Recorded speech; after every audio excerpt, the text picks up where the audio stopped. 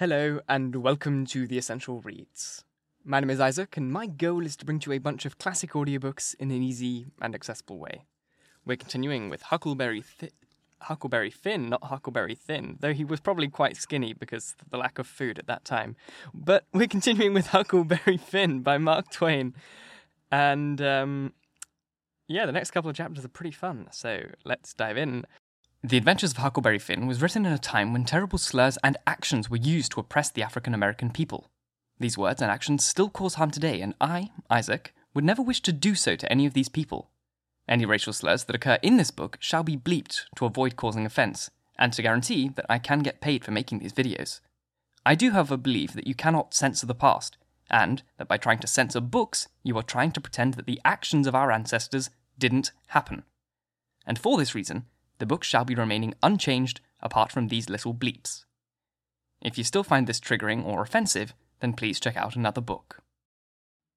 Huckleberry Finn by Mark Twain.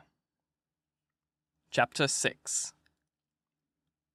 Well, pretty soon the old man was up and around again, and then he went for Judge Thatcher in the courts to make him give up that money. And he went for me, too, for not stopping school. He catched me a couple times and thrashed me, but I went to school just the same, and dodged him or outrun him most of the times. I didn't want to go to school much before, but I reckon I'd go now to spite Pap. That law trial was slow business. Appeared like they weren't ever going to get started on it, so every now and then I'd borrow $2 or $3 from the judge for him, to keep from getting a cowhiding. Every time he got money, he got drunk, and every time he got drunk, he raised Cain round town, and every time he raised Cain, he got jailed. He was just suited. This kind of thing was right in his line.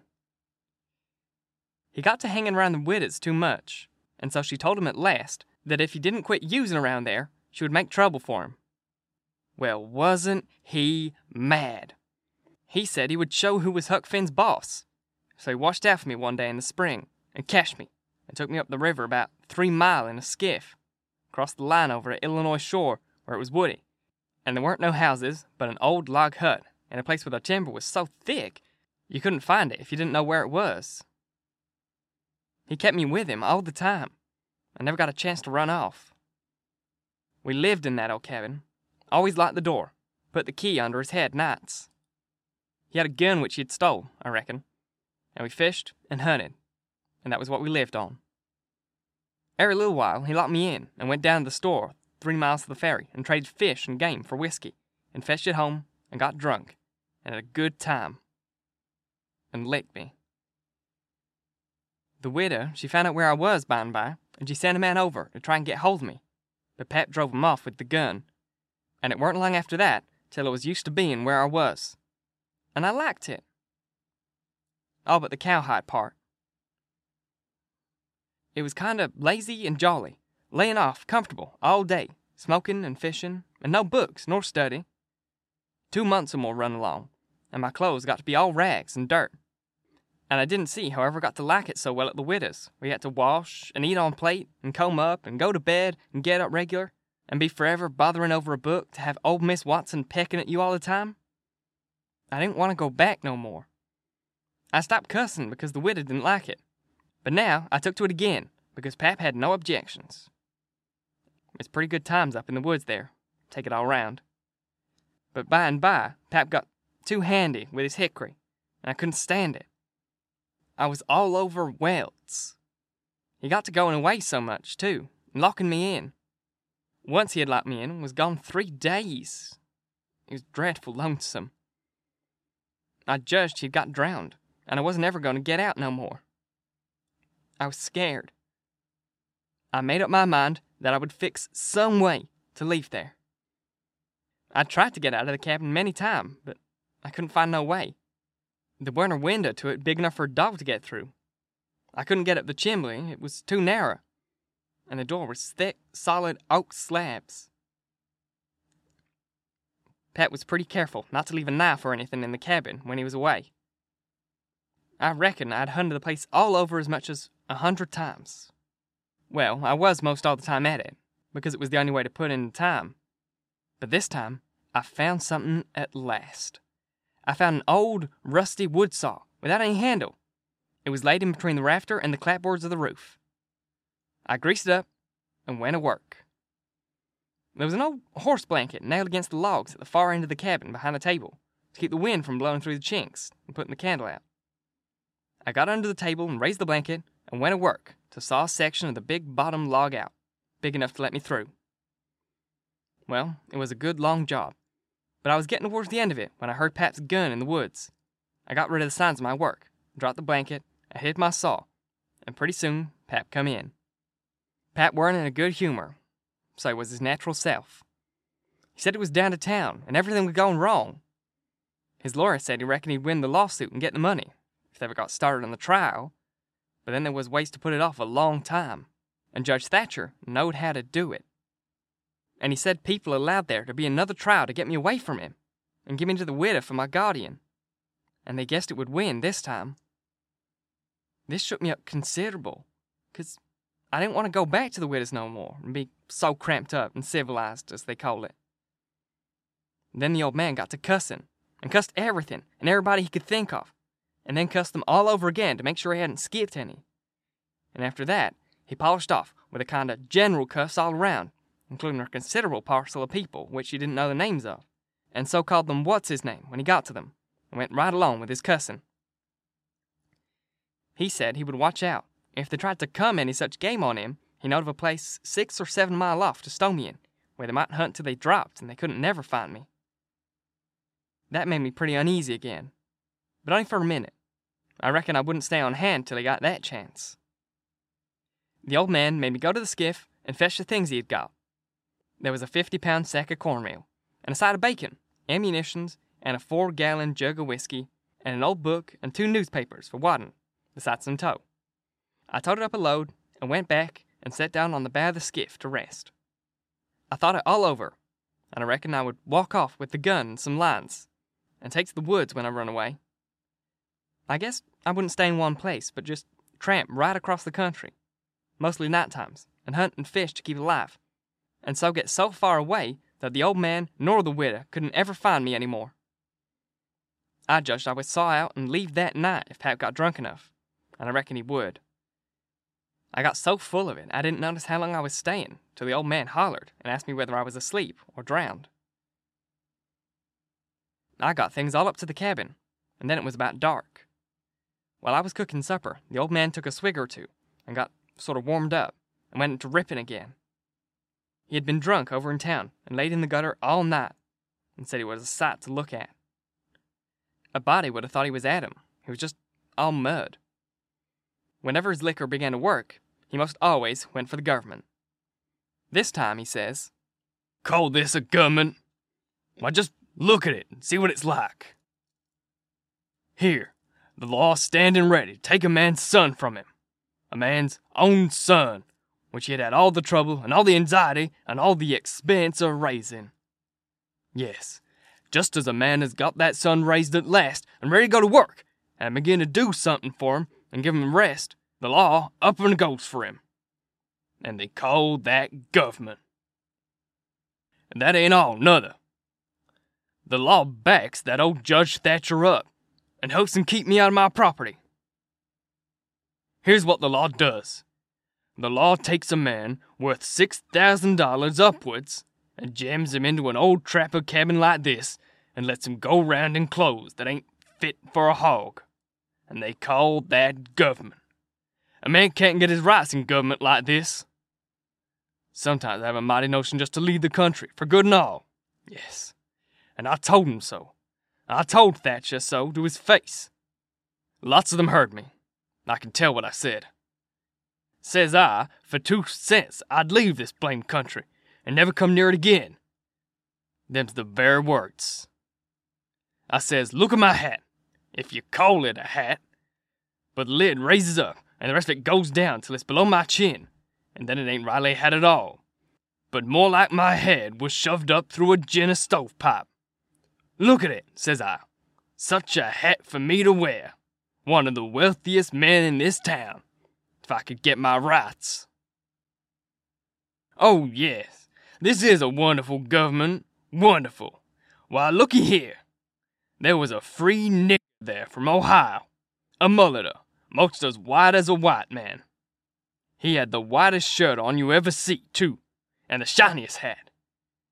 And there ain't a man in town that's got as fine a clothes as what he had.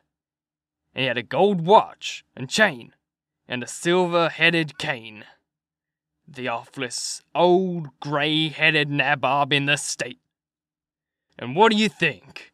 They said he was a professor in college, and could talk all kinds of languages, and knowed everything. And that ain't the worst. They said he could vote when he was at home. Well, that let me out. Thinks I, what is the country a-comin' to? It was 'lection day, and I was just about to go and vote myself, if I weren't too drunk to get there. But when they told me there was a state in this country where they'd let a nigger vote, I drawed out. I says I'd never vote again. Them's the very words I said. They all heard me, and all the country may rot for me. I'll never vote again as long as I live. And to see the cool way of that nigger. Why, he wouldn't give me the road if I hadn't shoved him out of the way. I says to the people, why ain't this nigger put up at auction and sold? That's what I want to know. And what do you reckon they said? Why, they said he couldn't be sold till he'd been in the state 6 months, and he hadn't been there that long yet. There now, that's a specimen. They called that a government. They called that a government that can't sell a free nigger till he's been in the state for 6 months. Here's a government that calls itself a government, and lets on to be a government, and thinks it's a government, and yet's got to set stock still for 6 whole months before it can take a hold of a prowling, thieving, infernal, white-shirted free nigger. And Pap was a-going on, so he never noticed where his old timber legs was taking him, and so he went head over heels in the tub of salt pork, and barked both shins. And the rest of his speech was all the hottest kind of language, mostly hove at the nigger and the government, though he give the tub some too, all along, here and there. He hopped around the cabin a considerable time, first on one leg, then on the other, holding first one shin, then the other one, and at last he let out with his left foot all of a sudden, and fetched the tub a rattling kick. But it weren't no good judgment, because that was the boot that had a couple of his toes leaking out of the front of it. So now he raised a howl that fairly made a body's hair raise, and down he went in the dirt, and rolled there, and held his toes. And the cussin' he done then laid over anything he had ever done previous. He said his own self afterwards. He had heard old Huckleberry Hagan in his best days, and said it laid over him too. But I reckon that was sort of piling on it. Maybe. After supper, Pap took the jug and said he had enough whiskey in there for 2 drunks and 1 delirium tremens. That was always his word. I judged he would be blind drunk in about an hour, and then I would steal the key or sore myself out, one or t'other. He drank, and tumbled down on his blankets by and by, but luck didn't run my way. He didn't go sound asleep, but was uneasy. He groaned and moaned and thrashed around this way and that for a long time. At last I got so sleepy I couldn't keep my eyes open, all I could do. And so before I knowed what I was about, I was sound asleep, and the candle burning. I don't know how long I was asleep, but all of a sudden there was an awful scream, and I was up. There was Pap, looking wild and skipping around every which way and yelling about snakes. He said they was crawling up his legs, and then he would give a jump and a scream, and say one had bit him on the cheek. But I couldn't see no snakes. He started and run around and round the cabin, hollering, "Take him off! Take him off! He's biting my neck!" I never seen a man look so wild in the eyes. Pretty soon he was all fagged out and fell down, panting. Then he rolled over and over, wonderful fast, kicking things every which way, and striking and grabbing at the air with his hands, and screaming, and saying there was devils a hold of him. He wore out by and by, and laid still a while, moaning. Then he laid stiller, and didn't make a sound. I could hear the owls and wolves away off in the woods, and it seemed terrible still. He was laying over by the corner. By and by, he raised up, part way, and listened with his head to one side. He says very low, "Tramp, tramp, tramp. That's the dead. Tramp, tramp, tramp. They're coming after me, but I won't go. Oh, they're here. Don't touch me. Don't. Hands off. They're cold. Let go. Oh, let a poor devil alone." Then he went down on all fours and crawled off, begging him to let him alone. And he rolled himself up in his blanket and wallowed in under the pine table, still a-begging. And then he went to crying. I could hear him through the blanket. By and by, he rolled out and jumped up on his feet, looking wild. And he seized me, and he went for me. He chased me round and round the place with a clasp knife, calling me the angel of death, and said he would kill me, and then I couldn't come for him no more. I begged, and told him I was only Huck.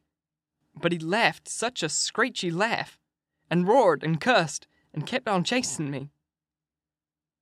Once, when I turned short and dodged under his arm, he made a grab and got me by the jacket between my shoulders. I thought I was gone. But I slid out of the jacket fast as lightning and saved myself. Pretty soon, he was all tired out and dropped down with his back against the door and said he would rest a minute and then kill me. He put his knife under him and said he would sleep and get strong, and then he would see who was who. So he dozed off pretty soon. By and by, I got the old split-bottom chair and clumb up as easy as I could, not to make any noise, and then got down the gun. I slipped the ramrod down it to make sure it was loaded, and then laid it across the turnip barrel, pointing it towards Pipe, and sat down behind it to wait for him to stir. And how slow and still the time did drag along. Thank you so very much for watching. If you enjoyed, please like, comment, share, all that jazz. And if you're listening on podcast, please leave a review. It helps get it in front of as many people as possible, and reading them really makes my day. It's really nice. If you want to support the show in a more meaningful way, you can go to the little join button just below, next to the subscribe button. Or if you're listening on podcast, you can click in the show notes, and it's in there. It just says support the show, I think. And it's just like a little donation thing you can do to me, and that would be fantastic. Yeah, thanks. I'm terrible at selling myself. That sounds awful. Once again, thank you for listening, and until next time, bye-bye.